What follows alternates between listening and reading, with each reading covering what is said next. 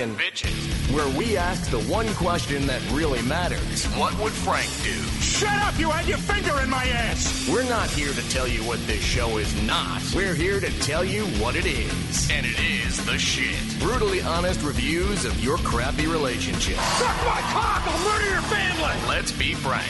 And now, here's your host, the President of the United States of Kramerica, Frank Kramer. Welcome to Let's Be Frank. I'm Frank Kramer.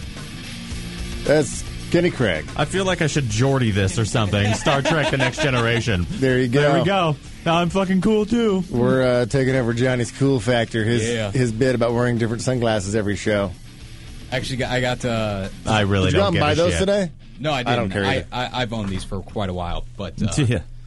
I have quite an extension You've of owned those sunglasses. since like the 80s. What? I haven't had these since the 80s. It looks like you've had them since. The style is a style very of it. 80s style. They of look like they sunglasses. glow in the dark.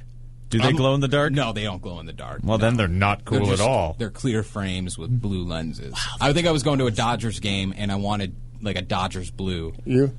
Is What? that your headphones? No. So I was going to a Dodgers game. And I wanted to buy 'em. Is that you? No. Fucking chairs, bro. Headphones. Jesus, you're way everything- low. Everything's Seriously. fucking up right now. The headphones are Jesus. sopping wet because Josh, the sports guru, must be is sweating under his Swami hat. I swear to God, it's like putting two soggy wet donuts on the side of my head. Bud Knocker is very, very dry. I appreciate it. He's very nice. dry, just like his girlfriend, very very dry. I don't even know what that means. Yeah, me either. I'm like, he's a girlfriend. there I am, right there. Oh, No, finally. Oh, it's Now- right there. now you can hear Found it. myself. Now I can hear it. That's good stuff. This is Let's Be Frank. Thank you for joining us. If you're new to the show, this is the official advice show on the program. If you have a problem you've been pining over and racking your brain about, I am the psychological maintenance man. I have all the answers. I can fix it. Doesn't matter what it is. If it's a relationship issue, I can fix it. If it's you don't know if you should move or not. You don't know if you take that job or not. Something, whatever's going on in your life that you're battling with yourself about, call up 888-520-4374, and I will give you the right answer. That's what I'm here for. The psychological maintenance man. You're good at I was it. a psychological handyman. Giving out like psychological handies. I'm Here a and there. psychological handyman now? Yeah. I was a handyman last week. Maintenance yeah. man? Yeah, there's handyman. I'm a handyman. A maintenance man kind of lives in the building, doesn't he? You- Handyman travels around. You appreciate the handies as well. And I do appreciate a good handy. Very. He's a handyman. Handies are way underrated. Yep. So here's an email that I got. Now, normally I don't like reading email questions or email problems. And if you're going to, you can do that, frank@HeidiandFrank.com. I just want you to put your phone number on it so I can call you because I want to dig deeper. I don't want to just get what you decided to tell me in an email. There's probably a lot of stuff in between the lines there that you're not telling me that I'd like to dig deep into and really figure out the problem in my own special way. So if you do have an issue that you don't want to call up about initially, then think about it and email it to frank@HeidiandFrank.com.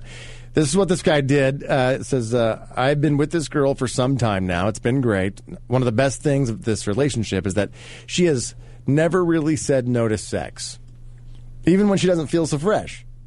She's eager to gobble it up as if it's going out of fashion. A couple of days ago. This guy's a fucking writer. Going out to you. Going out of fashion.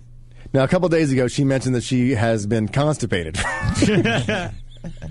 Oh, God. I'm glad you got my email. This has been racking your brain, huh? Yeah, finally. She's been constipated for over a week. Then she made me feel the bloat of her stomach, which I must admit I never really noticed until she mentioned. I told her that I was so happy for her, and I was sure she would have an adorable shit baby.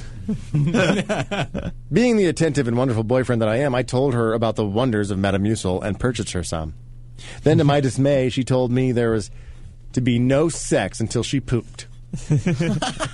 Of course, I respect her wishes, and for the last 2 days, I cuddled with her without invading her cooterland. But this morning, the beast could not be tamed.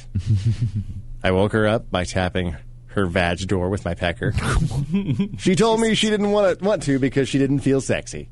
I told her if we did it doggy, I wouldn't see her shit build up, which she begrudgingly agreed. Afterwards, she seemed a little annoyed, but it was cool because I got mine. Now, my question is it all right for her to withhold sex because she is not consuming enough fiber and liquids in her diet? Well, let's tackle this issue. Jesus Christ. Is it all right for her to withhold sex because she's not eating enough fiber in her diet? Okay. Go ahead, Johnny. It's like you seem to have some experience with this. I mean, you were eager to jump on this one. No, I was just going to say that this isn't the worst excuse that a woman has used, I think. To not get sex? Yeah, to not get sex. What's worse than that you got? I mean, vomiting. Like, I'm throwing up all day. Like, come on. Really? You could still do it. Like, I've actually had sex with a woman while she was vomiting. Yeah. Oral sex? Yes. Talk about giving yourself a high five. Yeah. I don't mind combing the chunks out of the pubes. They clench up when they heave. It's like a donkey punch. Yeah, I think that in this particular case, the shit's always is the best out for anything. It's like going. I was late for work. I shit my pants. Right. Yeah. Or whatever. It's your speeding ticket. Yeah. I got to take a shit. I'm rushing home. So I think that if she never says no to sex, like you said, I mean, she's normally down for anything, even if she's not feeling so fresh. She just doesn't care. Yeah. That it must be bad. So I would trust her judgment on how bad it is if she's protecting you from it. When you've known other times that she wasn't so fresh, and she knew it too. Those holes aren't too far apart. And I don't know about choosing doggy because I won't see your fat bloated stomach. And the thing is, you don't know what's going to come at you. I don't know how I might jiggle some stuff around in there. And I don't want to be downwind. pop that Metamucil bubble and get the whole thing going. I don't want to be on that end of the stick, so to speak. So the other question that he had, P.S., what would be a good name for a shit baby? So 888-520-4374. When she finally has her little poopy child, what should they name it? If they're twins, Phillips? No? If they're twins, Phillips. Phillips. You know what Phillips is? Get rid of the fucking stool softener? The drink? Phillips? Phillips Milk and Magnesia. Yeah. Okay, yes. Jesus Christ. Glad I'd explain it for you assholes. If they're both named Philip. Yeah, they're just Phillips. Oh, my God. Oh, my God. It all comes together. Don't blame me for if they're twins Phillips. You had time to think about this. Johnny? Well, is he black? Shit Niqua? Somebody did tweet me and say, La Diarrhea. What a cute name. I don't think you could use a white person's name name after poop. I think if diarrhea didn't mean what it meant, it would be a good name for a child anyway. Just, this is diarrhea. I went first and last name. Oh, God. Cornelius Brown. That's a good clever. shit baby name. And then here's my other one. If you want to call in with what's a good shit baby name, 888-520-4374. Solving the world's problems. My other one was Ploppy Whitemore the Turd. Ploppy Whitemore the Turd. Yeah! I got an applause from the other room. Ploppy Whitemore the Turd. When I was in the hospital, there was a nurse that was that was Asian. She was Asian, and she when she said my name, she's like, "Oh, you're Kenny Craig the Turd," and because she couldn't pronounce the third, and I laughed really hard because I thought she was just making a joke, but then I was like, "Oh God, you're totally serious." I was way off. Got that played twice. Yeah. Maybe a name could be Suppository. This is you, Suppository. Tory. Suppository. Suppository. That's how she is in the phone book. She's Tori Supposa. Tori Supposa. People don't use phone books anymore. I mean, I think phone books are the biggest waste of the forest. No, bullshit. Good for fires? Bullshit on that.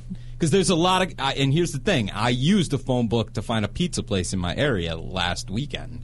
I called it up. Why don't you just go on the Yelp app or something? Well, here's the thing.